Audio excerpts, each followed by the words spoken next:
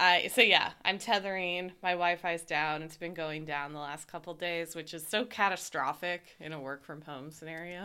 I mean, it's like that's a critical. What do you call it? Dependency, right? Yeah. And I've seen other people have it where they're like, oh, my Wi-Fi's out, and they're like, all afternoon it seems like they're driving around or something trying to find a place to like park. But so the other day I had a day off. I had to take my cat to get a dental cleaning. Essential. Yeah, essential. She did great, so no one has to worry. She got brushed while she was under, which was in some ways my main motivation. Any teeth removed? Nope, no extractions. She did great. The dentist is so good at, or not, the vet is so good at being like, she was wonderful. You know, like, they always say, like, such nice stuff about your cat. It's like, she's doing so great. She was so, like, so happy. And, although it was funny, too, because she, on the way home, like, or, like, not, like, the dentist was like, okay, she's going to be groggy, and, like, you're probably not going to want to feed her that much, like, because the antibiotics or whatever will, like, mess with her tummy. We got home, and she was totally fine, and she was, like, so hungry. I was just, like, yelling for food. Oh. So I ended up feeding her, like, twice as much as usual. And there was no, like, vomiting all over the place? No, she was totally fine. I was like, wow, we're going to do this again next year. But anyway, so I rented a car, and I was like, because I had to drop her off like at 7 and then pick her up at 4. So I was like, okay, I'll just get a car for the day. And I was like, I'm taking the day off, and I'm going to drive to the place where we can get haircuts. So it's like Napa County, which is not, it's like an hour away. They still had like hairdressers and stuff open. And so I like planned a whole day. I was like, this is going to be awesome. I'm going to go to the grocery up there. I'm going to get a haircut. I'm going to get a massage, which was like, oh my God, that's huge. And so, but then on the day before, I was meeting with someone, and they're like, oh yeah, that presentation's tomorrow. And I was like, oh, like they forgot to like invite me to the event. And then I just hadn't noticed. Yeah. So it was like at 9 a.m. So I was like, okay, I have like these critical things scheduled. I cannot get out of it, but I also really wanted to do the presentation because, you know, just for lots of strategic reasons. And so I was like, okay, I can do it. I worked with someone to see if we could find office rental, which like obviously you cannot right now. Yeah. And so I literally just set up shop in like a parking lot near where I was getting my hair cut. And like you had like your remote office, right? My remote office was like the back of a rental car. And I like tethered, and I set up the Zoom background, you know. And actually cars have really good lighting, so like I looked awesome, you know. And because I gotten up so early, I was like doing my makeup in the car, you know. I was like getting ready. And like it actually worked great. Like the Wi-Fi or the tether was like more than sufficient, and like I was able to just like give this presentation, and no one knew that I was in the back of my car in like a Great Clips parking lot. Like I'm just curious, where did you sit in the car? In the back seat. Okay. Yeah. Okay. So I set up like long wise. So I had like this, like one of those old lady shopping carts. So I kind of like set up my computer on top of that. And then I was sitting on the other side, and I had to kind of like sit on top of the cart, sort of. Like it was like so awkward. Oh, but man. Okay. And then I had to like gesture really small, because if I got too big, like the background would like, you know, because it's not like a green screen, so the Zoom like background thing isn't perfect. Right. Yeah. And so I had to like make sure not to gesture too much, so you couldn't like start to see like that's a weird background behind her. It looks a lot like the inside of a car. Exactly. So yeah, that was my adventure in tethering this week. You were like wildcatting out there, you know, and it was like you're just like you got like your phone and like.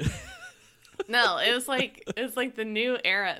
I told this story to someone, and they're like, yeah, I saw someone like giving a presentation from their car with like their like baby strapped in the back seat. Yeah, in the car seat. Yeah, and they had to like go back at one point to like take care of the kid a little, and it's just like, yeah, it makes sense. Yeah. It's only going to get it. more like that, not less. Yeah, it was at first I was panicked, and then I was just like, whatever, like, this is not the end of the world, like. But it was a presentation of like 100 people. Like, this wasn't like small, you know. Yeah, and yeah. So but it went, yeah. So anyway, and also, I mean, for listeners, we're bringing this up because I'm tethered right now. My Wi-Fi's just down, so I'm like, I'm pretty sure this will work because let me tell you about this other scenario. Wait, you said wildcatting? Is that like a word? That's a phrase?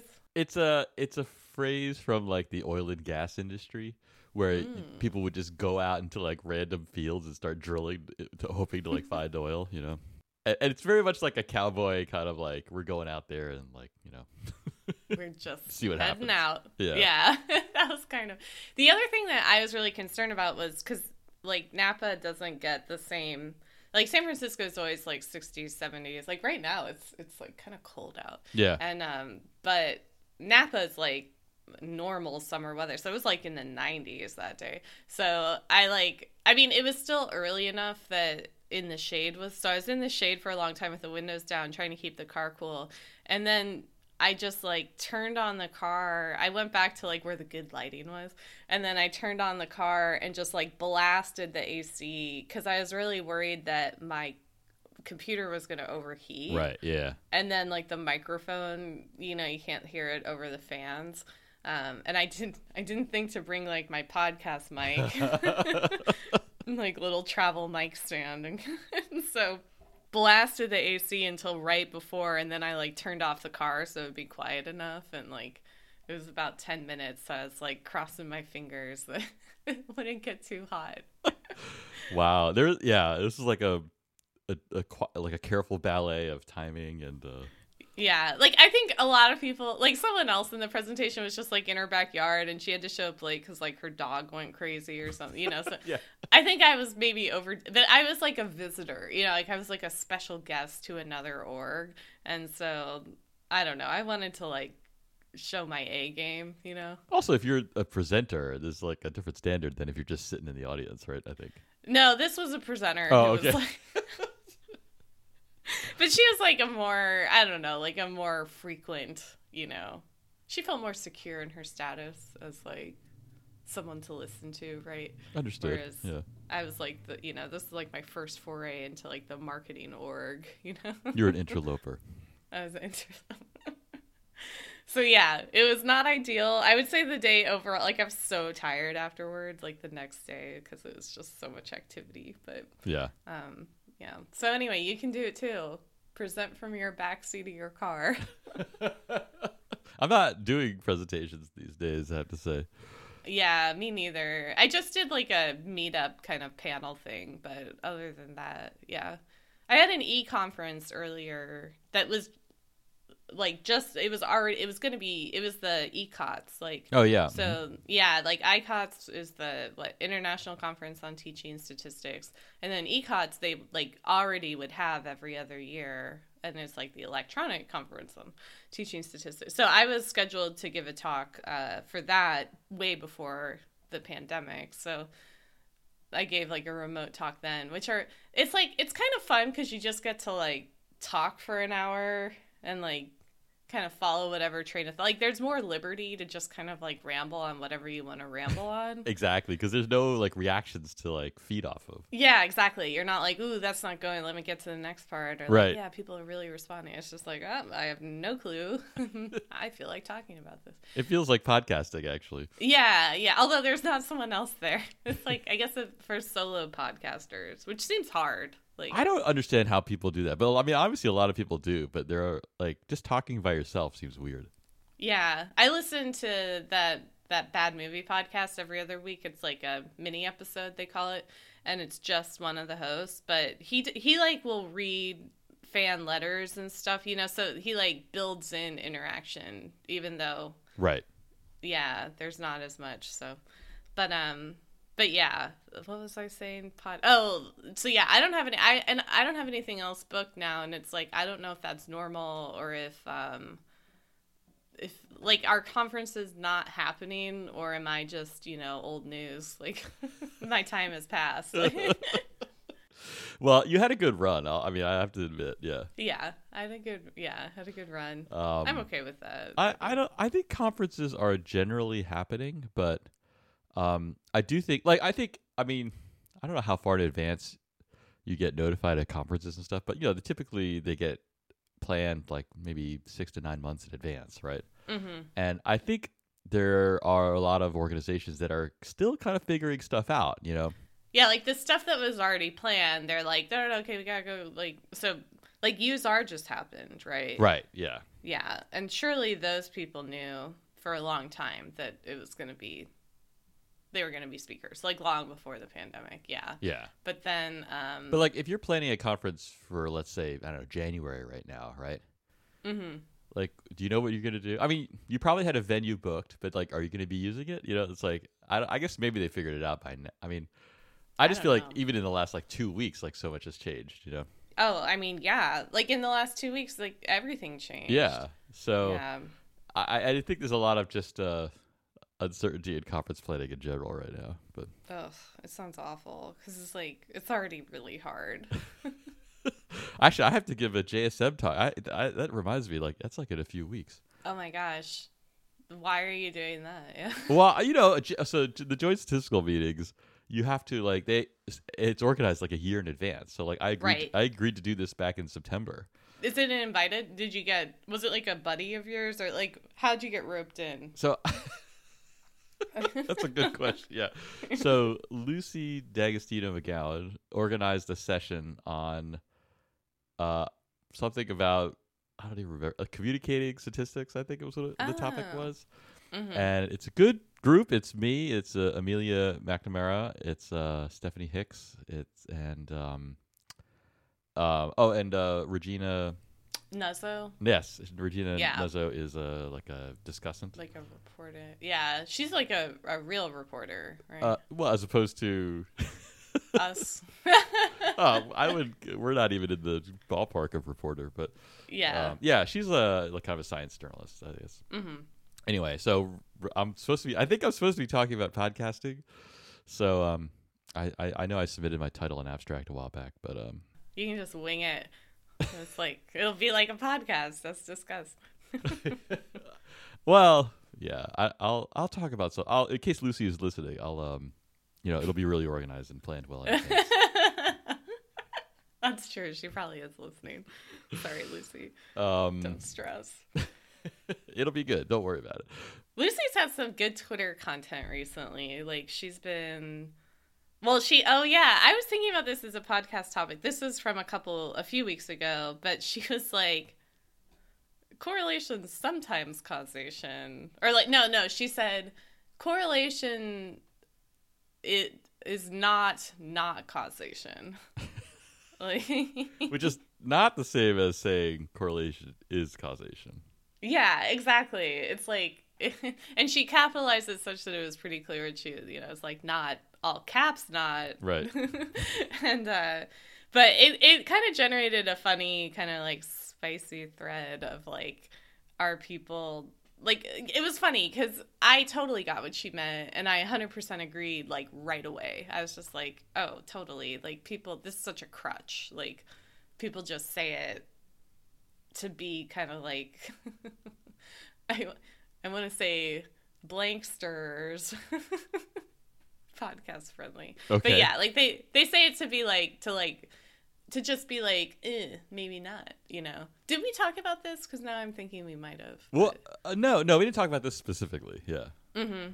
It's like I feel like it's a way for like people with statistical training to just be like kind of like condescending, or I don't know. It's like it's a way to like be adversarial under the guise of being intellectual. Yeah, exactly. It's like a way of, I mean, it comes right down to our analysis discussions in the past where it's like a way of like bad negotiation Where, you know, it's like you're not working together to get to a resolution. You're just trying to like sow doubt into what someone is saying. And it's like scientific skepticism is good, but there's a way to do it, and there's a way to like, you know, and it's not like we have to take care of each other so much. It's like, but there's a way to do it where you like are like, hey, we both care about the truth. Let's like figure out what the truth is, instead of just like, you're wrong. Like, Well, I have to say I deal with this a lot, and and I think people a lot of times, you know, I think people do this consciously because like sometimes they have an agenda, but there's a big difference between saying, like, if I say X is true, right? mm-hmm. There's a big difference between saying not X, right, and saying Y is true, right? Yeah, And it's super easy to be like X is not true, right? right. But it's obviously very different to be like, well, I have this competing hypothesis, right? Yeah, that's a good point. Like, that's way more constructive too, where it's like, hey, Yeah, and also it's testable. yeah, exactly, yeah, You know, you can look at the evidence. yeah, and it's like the other person will probably intellectually engage with that, and they'll be like, oh yeah, that's a good point. Like, you know, those are comorbid, or yeah, like, But that's the problem. Is like if you propose a competing hypothesis, then they will intellectually engage, and then you might be shown to be wrong. yeah, exactly. You have thought a lot about this. Oh no.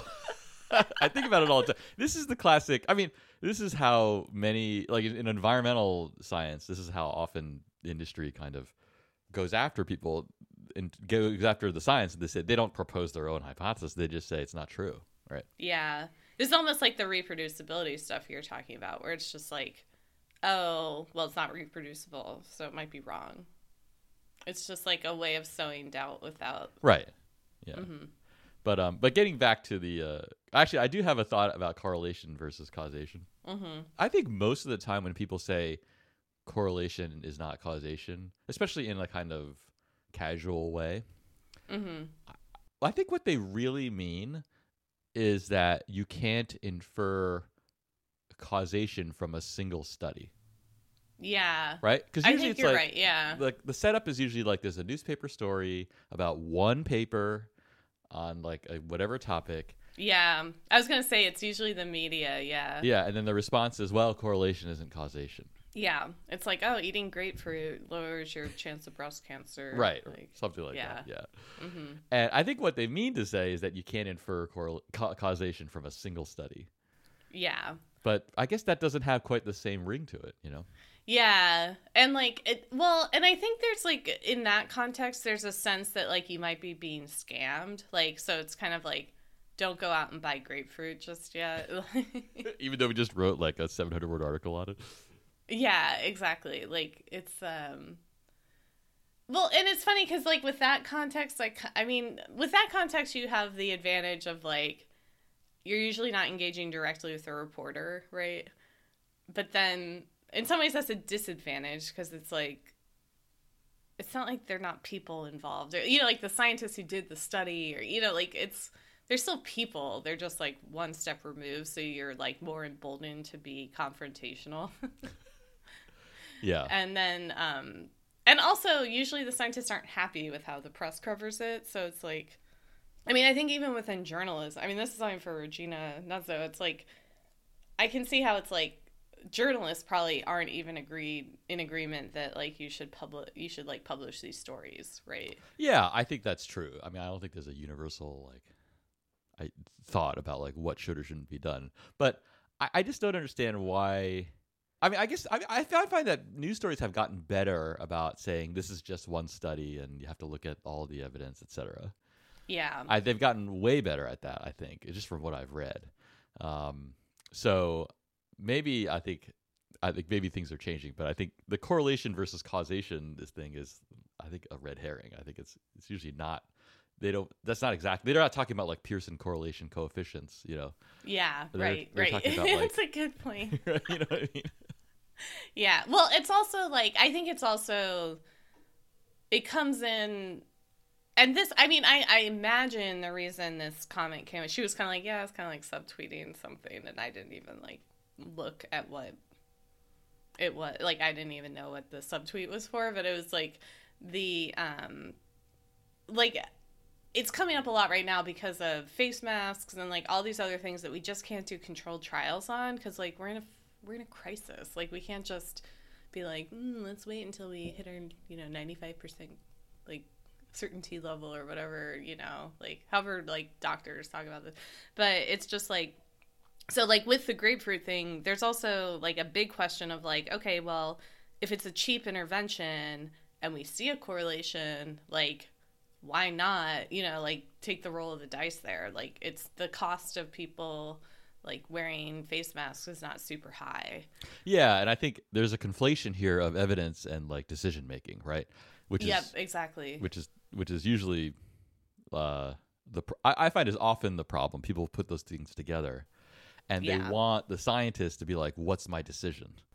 Yep. Right. And that's not their job, right? Yeah, and actually, I mean, and that's where it is a negotiation again, because like the assumption is that you're kind of engaged in a principled negotiation with the world of like, okay, if there's scientific evidence, then I do it, right? And so instead of being like, okay, like let's align on, the principles with which we negotiate and then we like gather facts. But then it's like another way of like sowing doubt on the facts of like, oh, okay, well, it's like, and again, like, so that's one way of getting to the decision you want, which is like to not wear masks or something. But then it's like more honest to be like, fine, even if masks do have a positive impact, like this is like, still extreme, or, it's a lot to ask people to, like, I do think there are arguments you could make against masks that like would at least be like logical. You know what I mean? No, I think there are totally logical arguments. I don't agree with them, right? I know, yeah, same. But it's not like they're illogical. Like asking everyone to spend like $5 to $10 on a mask, like that is like a burden. Like that's not nothing. And like obviously there's programs for getting like disadvantaged people's masks, but like that's not like and like so many people lost their jobs, can't make rent. Like that's like a thing, right? So yeah, there is like a lot of negotiation of like the value of a life, and there's a lot going on with these like policies, but like debating like whether or not you should have a controlled trial to me is just it's like, and this is just my pet peeve with the field as discussed a Which lot, field? But statistics. All statistics? Okay. Wait. I mean, almost like science, where it's just like people use this like intellectual cover and maybe aren't aware of, or at least don't acknowledge like their kind of, I don't want to say ulterior motives because I don't think it's that clear, but like, kind of like the emotions that are driving their skepticism. Right. And by having the like intellectual verbiage, it obscures that even more. And I think it gets people really caught where it's like, ooh, like you have to debate statistics versus like being able to zoom out and be like, okay, let's assume you're true. Like, what's the outcome? Like, what outcome do you want from this discussion? And I found that if I do that, people don't like it. Yeah. And so I can't say that it's like a good way of going about the world, but I guess I actually kind of assume, I've definitely done it at work and been like, ooh, shouldn't have done that. Because like I kind of assume that people would like have a genuine moment of reflection, but I think it just like really rubs people the wrong way. So, and just so I can be clear here, you're referring to just the idea that there are like other factors that play a role besides the scientific evidence? Yeah, like what's your intention with like bringing up this skepticism right now? Like, do you think? And it's like, I mean, kind of like, I mean, this happened, I'm thinking of a specific incident where it's like a little bit public, right? Which was a bad call on my part. And then in privately following up with people, it's like they had tons of skepticism and they were like, yeah, like, I think this is bad. And like their jobs were going to change because of it. So it's like, and that's what really bothers me because I'm just like, okay, you had so much else going on that like, I don't think it made sense to have this like public science discussion when like, and it was kind of like executive decisions. So it's like, listen, I don't know, like maybe you don't agree with how the executives made this decision, but it's like, it's done. And like, what's the point of like debating it now? Like that won't change the decision's been made like months ago, you know. So it's a little like, but yeah, like I said, I think that just culturally within like scientist groups, like is not, I think it probably feels like unfair for a lot of people to kind of like shift the conversation like that. And again, like, especially if you're in public, like, don't recommend that. But I don't know. Yeah, I think it just takes a degree of like having done it in the past and being like, oh, you're right. I think I am motivated by XYZ. And, you know, it's like, that's hard. Well, I think that's the thing that's very challenging now and maybe unique is in terms of like the public sphere. Like, I think scientists are generally kind of encouraged to be out there kind of communicating their science, right? At least that's been the trend that I've observed. And I don't think that's inherently bad, but there is, I mean, I think some scientists have difficulty kind of seeing the fact that there are other kind of non-science factors involved in making any decision, right? Right. And yeah. Or even if they do see those other factors, they don't think they carry any weight, right? Yeah, and I think that's something like I have personally shifted on that, and I think sometimes I lose sight of like what, like, I kind of assume everyone like came with me, you know, and that sounds condescending because I'm not saying it's like more evolved or whatever, you know. I guess I kind of am saying but it's just like, I don't know, I think I have trouble remembering like what it was like when I did believe, you know, I did like organize the world in a different way. And then also like need to be humble that like there's other people who organize the world in a different way that like, you know, if I understood it, I would want to get to, or, you know what I mean? Like I do want to get to a place where when I engage with people, I don't make them defensive, you know, regardless of whether or not I agree with them, you know? Yeah. So there's a lot going on basically. Well, and I think that's all one thing, but then on top of that, you have like, you know, like a government and an administration that's totally dismisses science, right? Oh my God. And so yeah. now we're in a place, at least at a broad scale, where there's no trust whatsoever, right? Yeah, that's a good point. And that is a challenge, right? Because that puts people, like, I think if you're in an environment or like at work or wherever where like there's kind of a mutual trust, right? Then that's a very different kind of, I think your behavior and I think the way that you act would be very different than in a place where you have like total distrust, right? You know, and I think that's where we are in the kind of at the national level, I think. And so it doesn't help matters. No, I mean, you're right. Like that, it's hard to even wrap your head around what it would be like if we had competent leadership. I mean, yeah.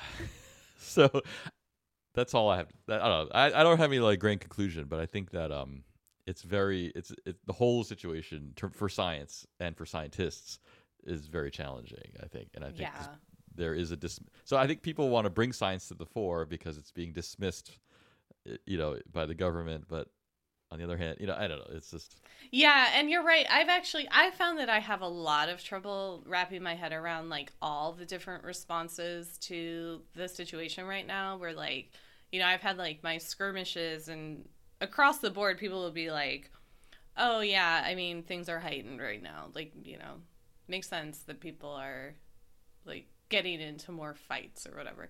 And it's like, even though I understand that intellectually, it's still hard for me to totally parse that and put myself in other people's shoes and have like the visibility for myself of like, oh yeah, I'm more elevated right now than usual because of this lack of trust, right? Yeah. I guess it's just a really new situation. Like I have never distrusted leadership the way that I do right now, you know? Yeah. Yeah. And it's taken years even since the election to like be able to pinpoint what's even going on. Like now I feel like I have a pretty good like handle on like, you know, it's like I think early on someone said, it was like Josh Marshall, the person I follow, like one of the like news people I follow, who was like, oh, my wife's a psychiatrist and this is just like living with an abuser right now. Like the gaslighting and, you know, like someone who's like stirring you up because they like drama or, you know, like all of that. And It's taken me a while, but now I feel like I have like my own personal organizing principle of like what's happening and why, and like it just helps me get out of things where it's like, oh yeah, like this is like bully gaslighting, like step away. You know, it's like I don't get as hooked by it anymore and like try to be like, what are you saying? Like this isn't true. It's just like, okay, I know that you are saying something that is not true. Yeah. Like this is your MO, and that's like how, and it's not going to change, and it's just literally how you've operated. Yeah. And so, it's Not good, but it is.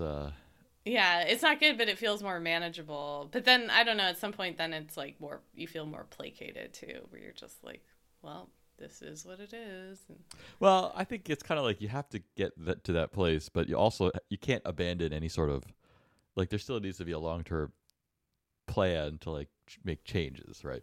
yeah, you can't just be like, okay, this is the new normal, and like it'll keep going this way. It's like this is the new normal for now, but like you still. It's like, I mean, this is like a very Zen thing. It's like you have to like have acceptance, but not.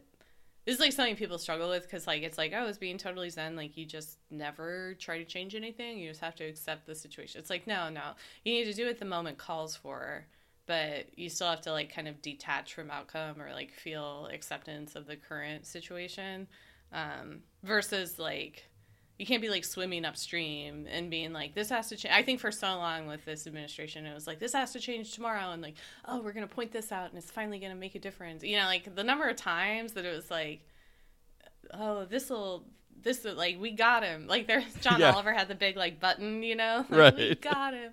And then he changed it. I thought this was brilliant. He changed it to "he got us." right, like yeah. It's like he did something dumb. He got us. Like we fell for this antic, and anyway, getting political today. Yeah, what happened? Well, it's just like because science all of a sudden got super politicized, and like yeah. I really follow and trust Caitlin Rivers on Twitter. Do you follow her at all? No, I do not. She's a Hopkins professor. Yeah. She is. She's like Hopkins Health Security. She works at the Center for Health Security. Yeah. I think we've even talked about this before, but like what is that exactly? You know, I have a confession to make. Like before the pandemic, I had never heard of the center. And it's I like, haven't either. It's probably in my building or somewhere. Like I don't know. Yeah, it's like clearly even the Twitter handle's like JHSPH. Underscore CH. Yeah, I mean, I feel horrible, but like I honestly I didn't know what the center was, but is it? It must be new then. I don't know how new it is, but I think they work on this kind of like literally this kind of stuff like pandemics and preparation and kind of that kind of stuff. Yeah. No, but I'm surprised too. I have the same feeling as you where I'm like, wait a minute, I was there for 5 years. It's not like that big of a building. Like, right. Yeah. and like surely they give talks and stuff, you know, it's just weird. Yeah, I wonder if maybe they kind of went by a different name before, but then changed the name. I don't know, but well, it's definitely seems like it's an epidemiology. Yeah. Like I wonder if it's a subset of the epi department. Yeah. Well, yeah. I mean, I think the faculty are from all over, but because the way that these centers work is that they're kind of cross departmental. So yeah. Anyway, it's so fun. I'm looking at. I was like, maybe the website will help, and it does not at all. But I art history, perfect. But I was looking at Caitlin's bio, and I feel like this is like a theme of me liking how like organized and clear military people are, because she's like, prior to joining the center, Dr. Rivers worked for 2 years as a civilian epidemiologist at the Army Public Health Center. Oh, yeah. I'm like, oh, yeah, that makes sense. But yeah, she's been great. I really appreciate her tweets. And she brings in this nuance of like, oh, okay, like she had a really good tweet the other day that like I was kind of chuckling that it just didn't get that much action because it's like a lot of uncertainty. But she basically was like, I mean, the punchline, I'm just reading the tweet directly. She's like, but if you are feeling frustrated by mixed messages about masks back in spring and beaches and protests more recently, it's because there's no public health expert messaging alignment committee. We're all just out here doing our own best. Right. And I think that's like such an important message of like, and it's kind of funny because even like her saying that out loud, I was like, oh, right. You know, even though that's like totally logical. Yeah. It's still funny because you think of public health as like every time I hear something, it should be the same message and it should make sense. And like, well, it's like, it's one of those things where it's like, yeah, it would be great to have a public health message alignment committee if we had like an administration that we could even remotely trust, right? You're right. And she actually, like, she even says that explicitly. She's like, it is institutions, e.g. CDC, that coordinate the messages of the people who speak on their behalf so everything is clear, consistent, and trusted. We haven't been able to hear from them as much as we would all like. And so that has left a gap. That's like a really good example of her, like treading lightly on like a political statement, you know? Yeah. I mean, it's like, it's great to have centralized power and messaging, except when it's not, right? Yeah, exactly. You know? Yeah. It's, that's a good way to put it. Like, yeah, it can go too far, and that's obviously like the whole history of this country, right? Yeah. But right now we're definitely seeing the downside of like yeah. Anyway.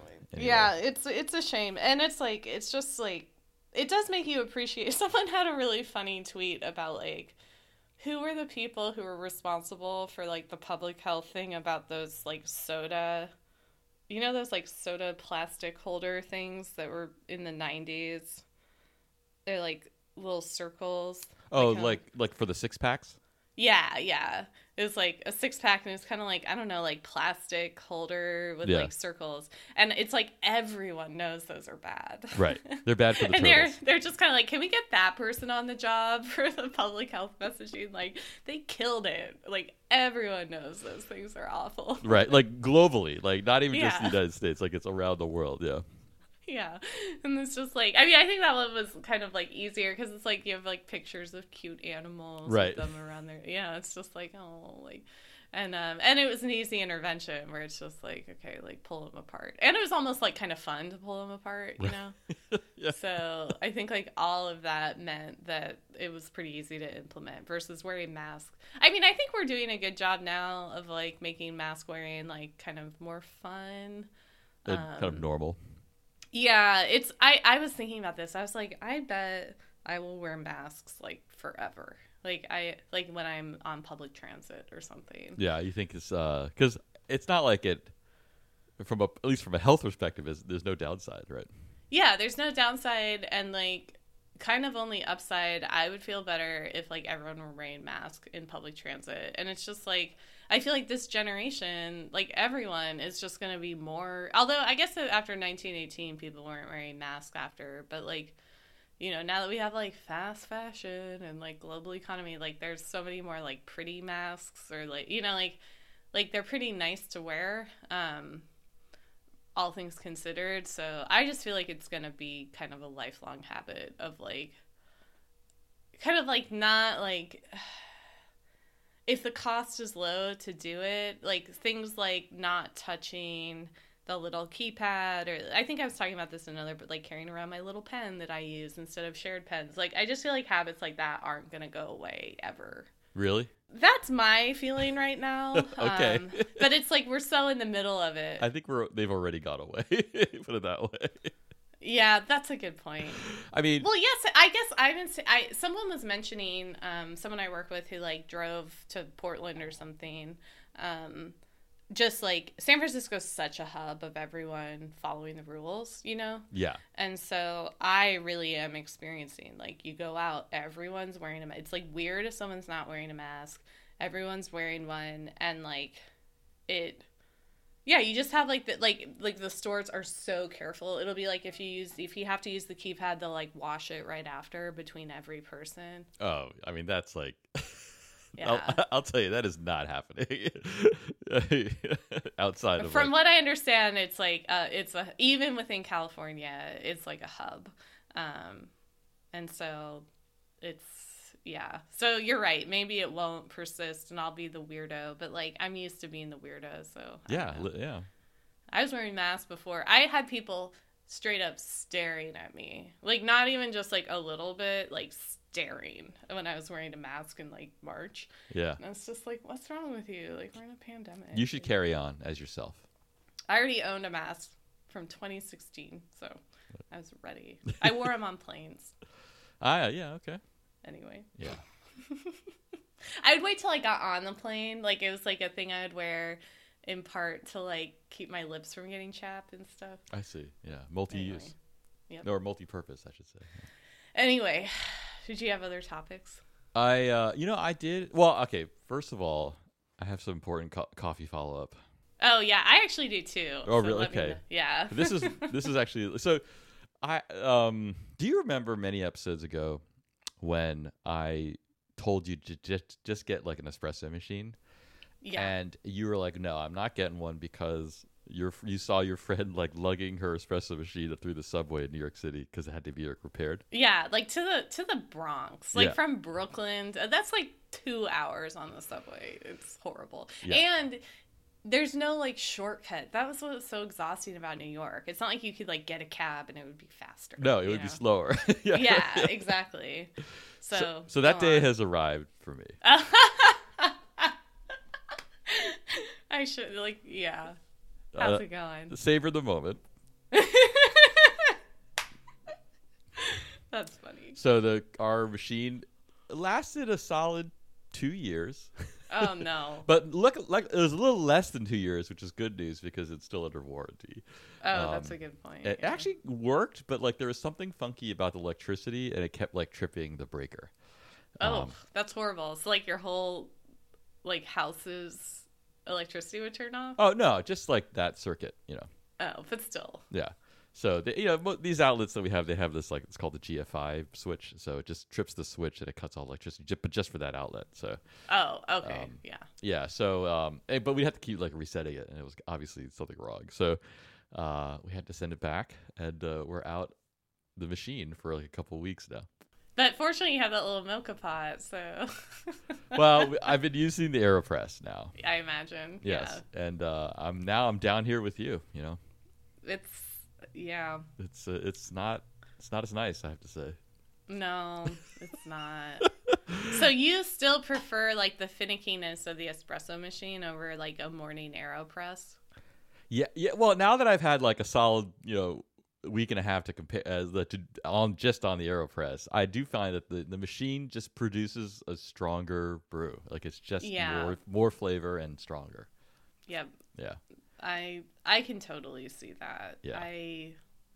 Yeah. Well, I have two pieces of follow-up on that line. One of them, which could be actionable for you, although I'm not sure, which we kind of talked about offline, but I've been doing this like cold brew method with the AeroPress. Yeah. And so I finally figured out I was making a mistake because I was leaving the plunger in. So so the idea is that you like essentially use the AeroPress like almost like just a pour over filter situation. So you take like the bigger barrel and like add the bottom in the filter, put it over a cup, add the grounds, and then add some cold water and like stir it, and then just let it slowly drip out. Oh, but if you leave the plunger in, nothing comes out. Yeah. Yes. Okay. I was like doing my typical kind of like, I just set the whole thing up with the plunger and then I like flip it over. So that was a mistake. I was like, why isn't it coming out? Like I was like trying all sorts of things, like iterating with the guy that told me about it. And like finally I was like, oh my God, I'm an idiot. Like, but, so yeah. I have to say that, like, even though it makes really smooth coffee and, like, it totally makes sense, like, it solves it solves both my problems, because my issue with the plastic was as much that it was, like, hot water with the plastic, which makes plastic degrade way faster, versus, like, cold water with plastics, like, I'm way more okay with that.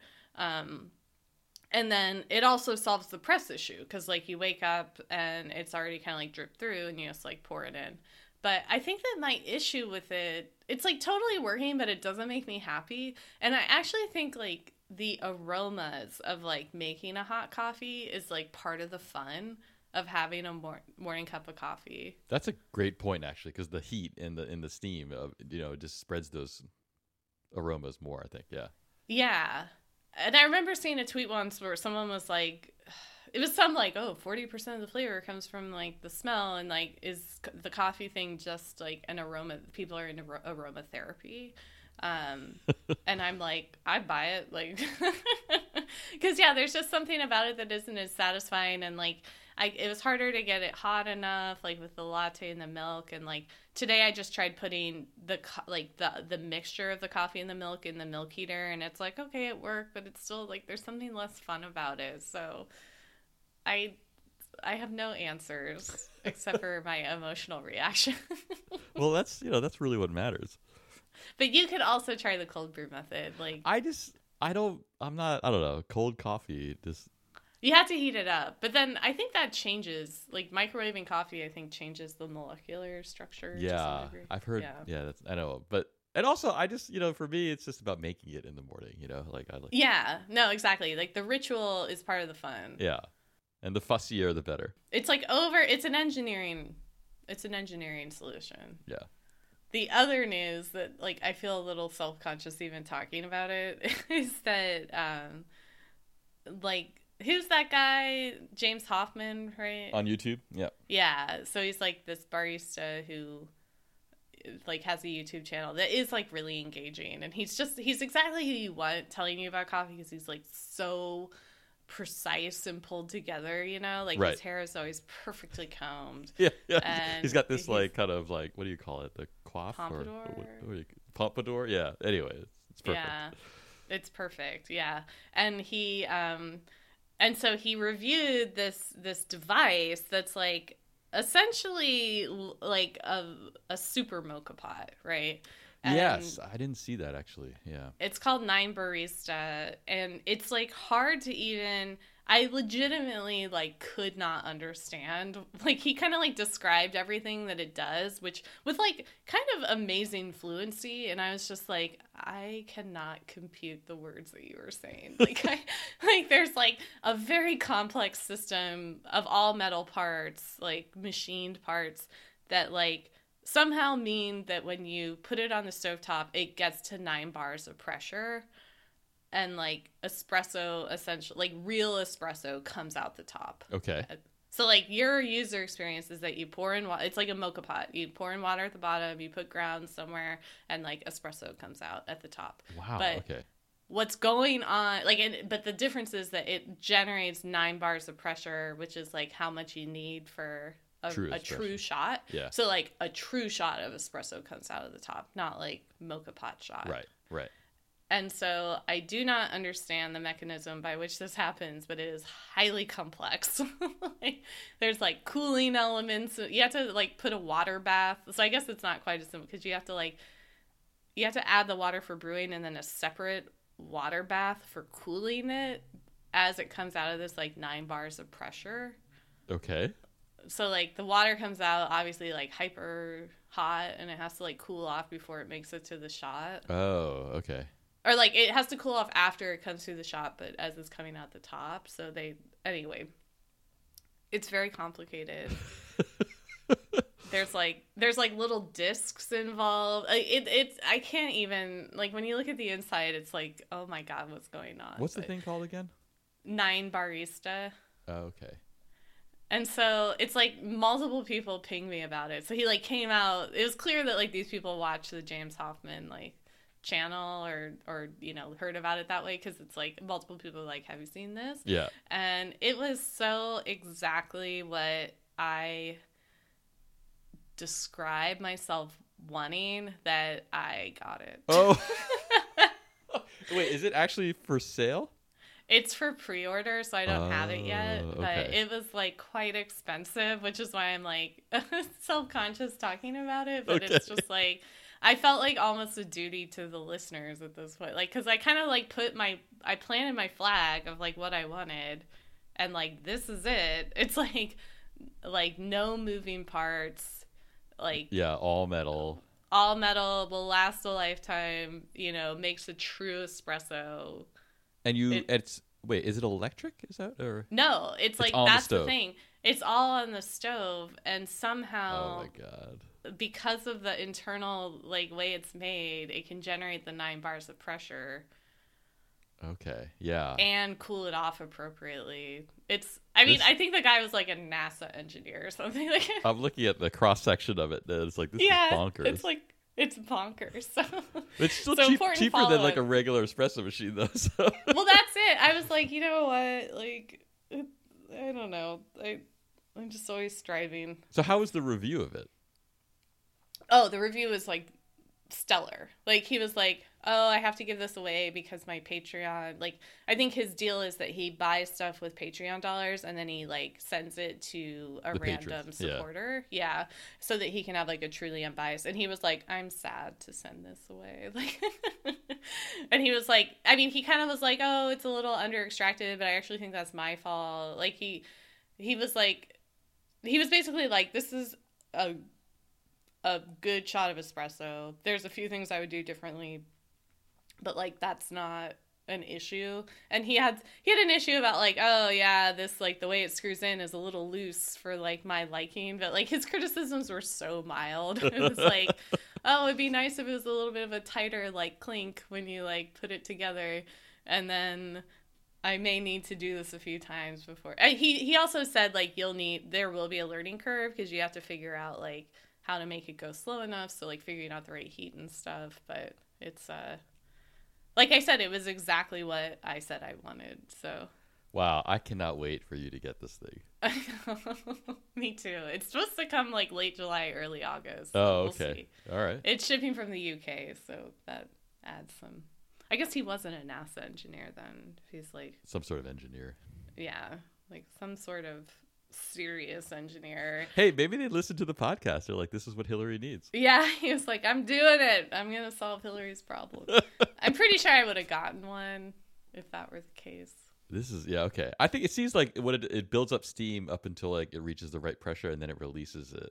Yeah, but I don't understand the mechanism by which that happens. It seems like the steam like it basically stores energy in like a spring. And then once there's enough like energy stored in the spring, it like releases it and that pushes the water through. You're right. And they talked about the spring is like the one thing you might need to replace. Yeah, I think like truly old fashioned, like super, super old fashioned espresso machines use a spring basically. I see. And okay. then they would similarly use the water to kind of like build up the pressure. Yeah. But then I guess the water has to cool because the pressure makes it too hot. I don't know, but yeah, I think the water has to cool. It's cooled from 179 degrees Celsius to 100. Yeah. Although I guess I don't know why that's necessary aside from like it's too hot. That 179 is too hot. Like the coffee will come out bitter. Oh, I see. So somehow the pressure is maintained, but not the heat. Right, but not exactly. Yeah. I'm not sure I understand There's that. There's physics and ideal gas law type stuff going on. That I don't really understand. So. Yeah, I definitely recommend people look at the diagram of this. Like, I'll put the link in the show notes. Yeah, here. it's intense. It's like this is someone who thought too hard about it, right? But then they know that like there's people like me out there. But you know what the thing is though? I feel like I've seen 100 websites just like this one. Yeah. And 100% of them have been a failure. So that's why like I'm skeptical, like. Well, no, I totally agree. And I've seen Kickstarters for stuff like that. I saw a Kickstarter for something that like it was essentially like an AeroPress, but it had the internal mechanism by which you could press normally, but it would generate a bunch of like somehow it would generate way more pressure with that energy. And so I agree that I'm skeptical of this, but he already reviewed it. That's why I jumped on it, because I was like, oh, this isn't like a Kickstarter for like maybe one day. It's right. Like they're shipping these. Like it's, Yeah. So this might have the best chance of all the devices I've seen. So yeah. Yeah. It's intense. So my heart almost dropped when I saw it, because it was just like kind of like, oh, I am obligated. Like it's there's no like debate here as to what. I have no argument against it. So right. Yeah. It happened. I did have a topic I wanted to talk about. Yeah, should we get to actual? We kind of interspersed. Now no one could escape the coffee talk. That's true. Yeah. We went from correlation to causation to coffee. Yeah. Yeah, and now back. So what did you want to talk about? I don't know how I thought of this last week, but I was wondering if let me see if I can actually say this in a way that's like coherent. I was wondering if you thought that people have, when they analyze data, do people have a data analytics style? Yes. And if so, what is well, I guess there's two questions. It's kind of like, what is style in general, and then what is like a data analytics style? And since you work at a fashion company, I thought this is a good question for you. I like that. I guess that what popped into my head immediately was like how much they lean on graphs versus tables.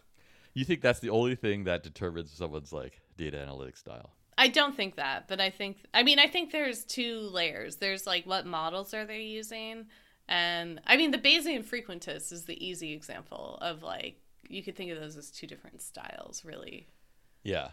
There's kind of like, I think another way to say the Bayesian frequentist thing is kind of like, do you kind of take the approach of like everything is kind of wrapped up in one big model, or do you kind of like piece things together like bit by bit? And I'm definitely the latter. I feel like yeah. And then I also think though, like the visual, like how you design the narrative is also a big part of it, right? Like, and that's where you get into how do you present it? How do you expect the audience to take it? How do you, like again, like how do you present the graphs? The graph style really is a thing though. Like I can definitely see graphs and be like, that's totally this person, Like in terms of just the plot itself, right? Like Yeah, like they have their like little ggplot settings that they really care about, and like I've seen. I mean, you can tell people iterate because it's like, oh yeah, this confidence interval is like with shading. It's like the bold part, and then the like kind of grayed out part if it's like not significant, or you know what I mean? Like it's. So there's kind of like stylistic things like that, and you can tell how much effort people put in versus other people. It's just like all defaults, which is more me. I just like kind of don't. Yeah. Even though I appreciate the good stuff, I just like have no patience for it, basically. Right. Yeah. And then I guess I feel like the ROI is not that big. Right. And you figure important people, knowledgeable people have worked on these defaults. Yeah, exactly. Although, I mean, when I see the better ones, then I look at mine and I'm like, I like the better one, but then I just don't care enough to change. We're getting a little sense of your style now. Yeah, for sure. Yeah, that's the only way I know how to talk about it. Like, what's it like for me? But so yeah, I would say there's a lot of style. I mean, I feel like that's kind of the theme of our podcast to some degree, is like there's so much subjectivity. And yeah, I think people get into ruts. Like I think you just have to like have your kind of default way of operating. Yeah. But the question is whether it's distinguishable, right? If you, I'm trying to think of the like an analogy. So like if you were to, if you listen to Mozart versus Beethoven, right? You can tell if you listen to enough pieces, and you could train yourself to kind of tell the difference. I think, totally. Right? Now there's more. They were living in different times, and there's a lot of differences, obviously. But I wonder if like could you. Because I've thought about this as like a potential classroom exercise. Is like, could you learn someone's style? I think maybe we've even talked about this before, but now I can't remember. Like, could you read 10 of someone's data analyses and be like, okay, this is how they analyze Yeah, data? I think you could.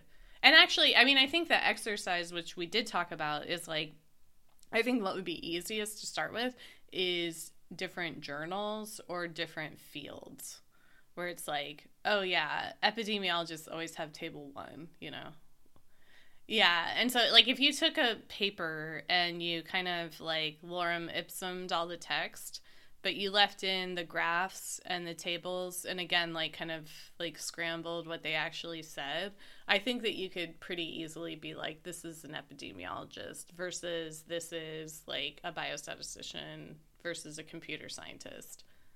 Yeah, and there is a little bit of a feedback loop there, because if you read a journal article, often the journal demands that you follow a certain kind of format. Right? Yeah, that's a good point. Yeah. But on the other hand, I think a lot of people maybe analyze data in a certain way because they're used to being demanded of, that format. You know what I mean? It's like it kind of feeds back into their thinking. Absolutely. Yeah. Yeah. I think so. But then the other thing is like also people have a writing style, like I definitely have a way of phrasing things and a way of like I'm just someone who like tries to simplify stuff absolutely as much as possible.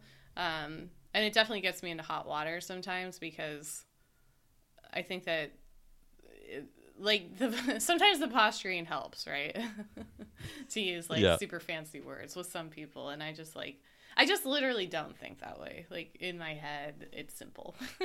Yeah. Right. Yeah. And so I write that way too. So that's another place where the style comes out, which you couldn't do with the lorem ipsum, obviously. But yeah. So yeah, I mean, in some ways it would be valuable to do that with students, like, especially with the journals, just to be like, that would be a fairly objective thing where it's like, okay, these articles don't stand alone. Like, there's context for them, and like the graphs look this way because of these pressures, or you know what I mean? Like, I think that would be valuable in and of itself, for communicating that, like, yeah, just that, like, the choices you make in these, like, I guess what I'm thinking of that it would, like, kind of quote unquote solve for students is just like, don't take a paper as like the big T truth and like try to replicate it, like there's a lot of like external pressures on it, and so you can better distill out like what's due to like trying to stylistically match the journal versus what's like, the insight.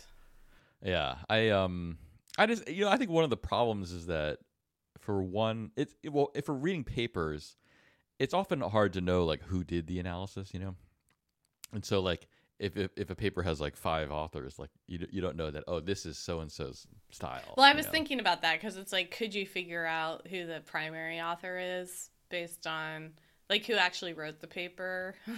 I mean, you could make an inference, or right, but like it's hard to. I mean, it could be multiple people, and then it's like there's no one person, but.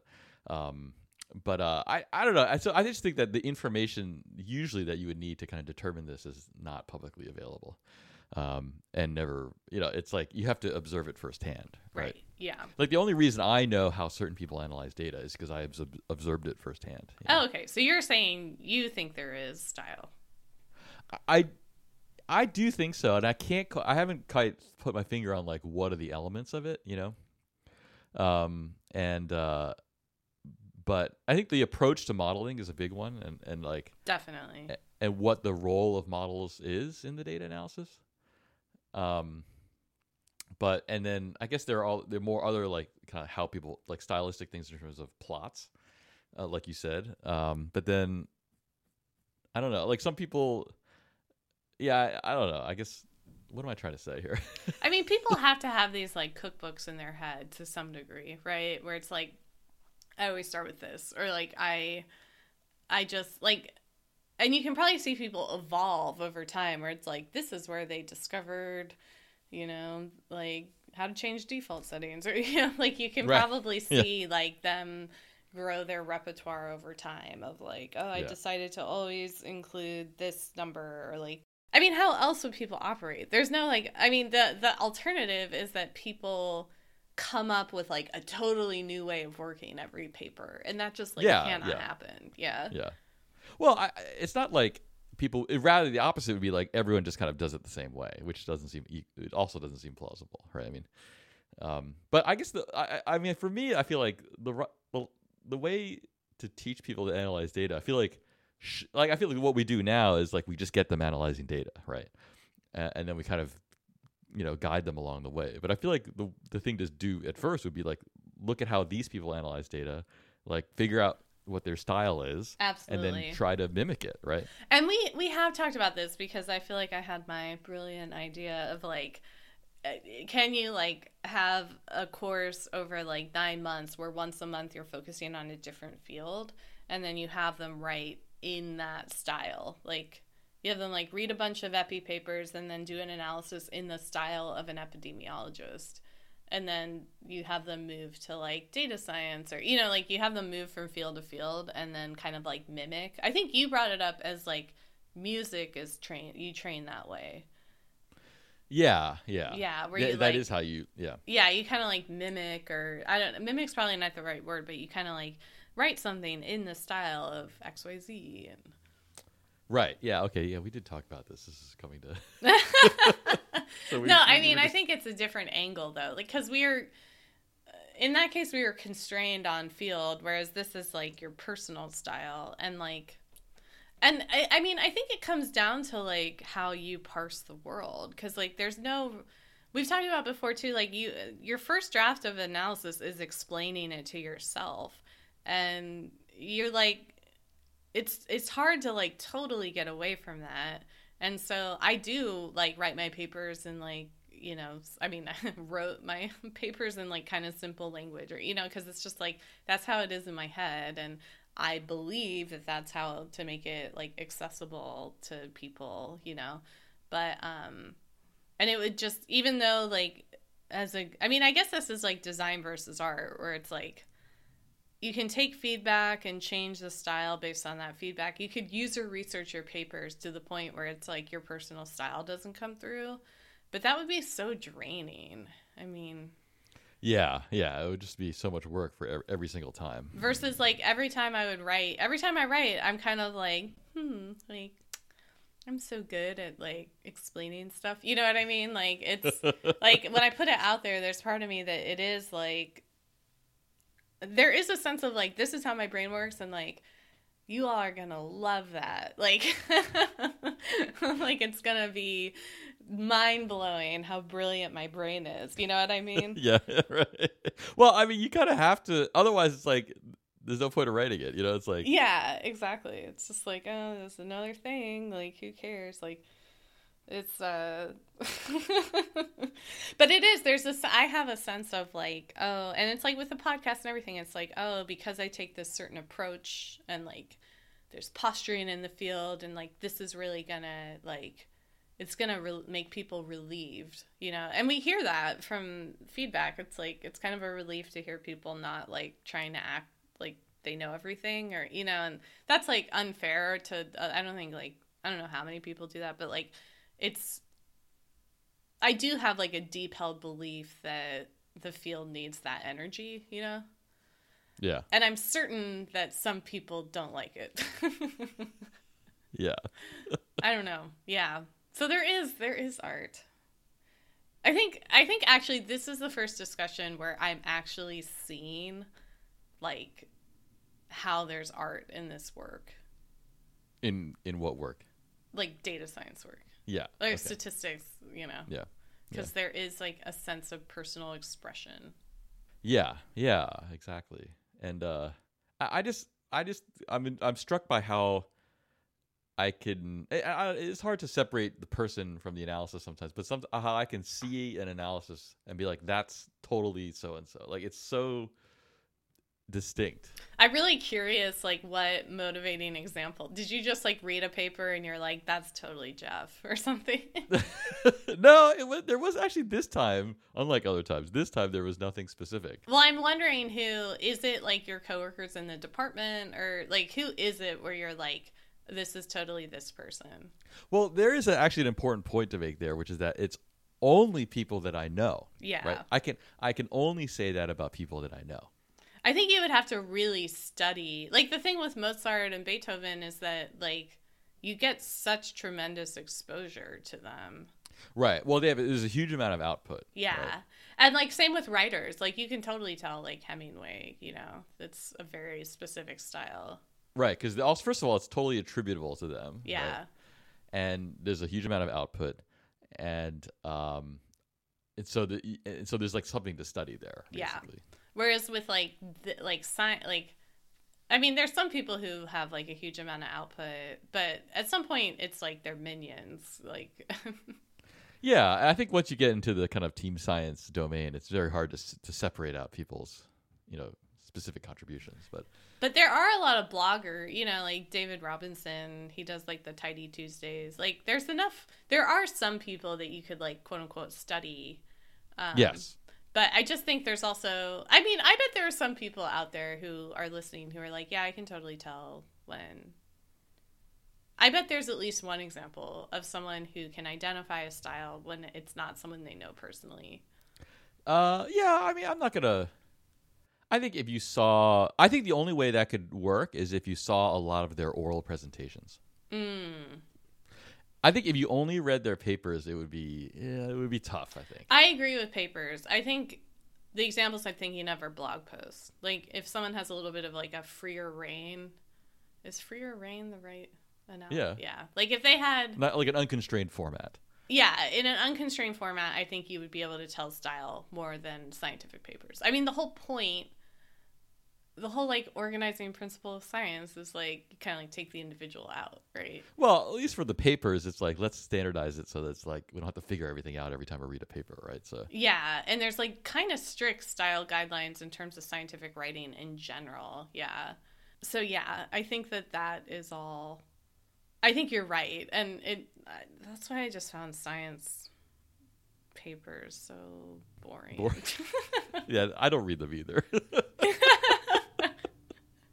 Yeah, like a presentation, at least you kind of like get a sense of how people engage with you, and then you might go to the paper and be like, I really need details, but...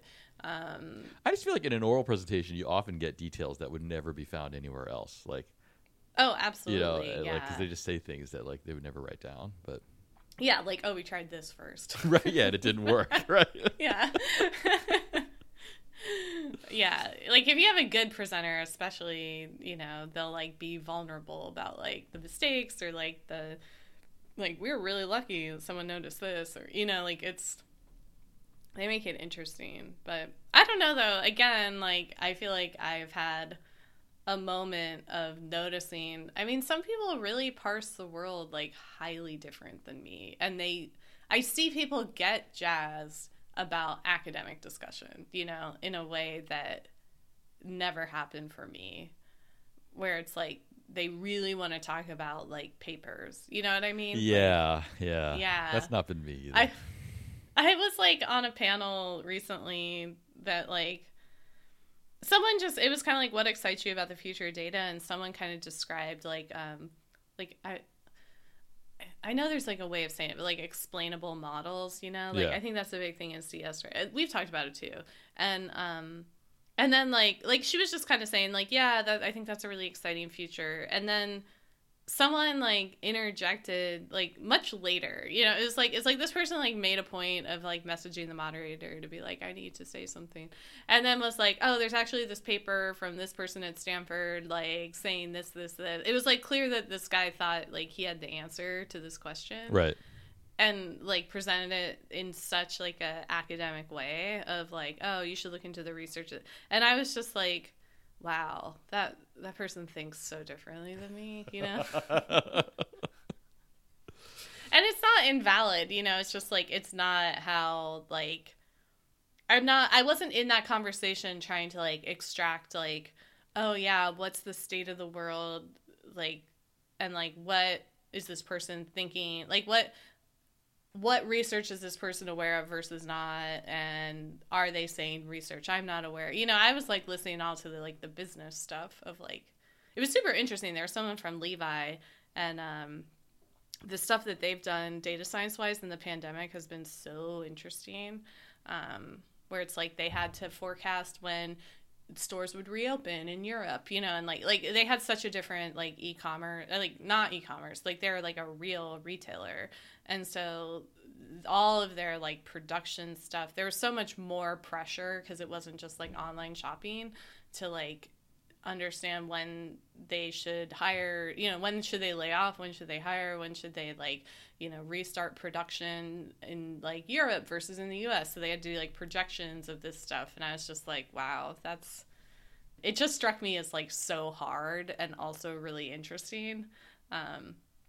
And so I was not jealous, but I was like, wow, that's like, they are getting leaned on hard to like keep the business afloat. And so that was much more what I was interested in, which again is like not those aren't going to be like, and I kind of mentioned it when they're like, what skills do you need? And I was talking about the kind of type A analysis data scientist versus type B. And I was like, with that Levi's example, like those are bespoke analyses. You're not going to like redo them a ton. You know, it's not like you're going to put that into production and like, you know, set up testing and like expect that to live for 20 years, you know? Right. Yeah. It's, anyway, the point was like I am starting to appreciate like how much certain people in this field like really are engaged with like what's the cutting edge, like what's the art, what's the state of the art, and like what's the newest academic concept. And like I'm at this panel in part to like understand what colleagues think the latest concepts are, and that's just so not me. Like I want to like accumulate case studies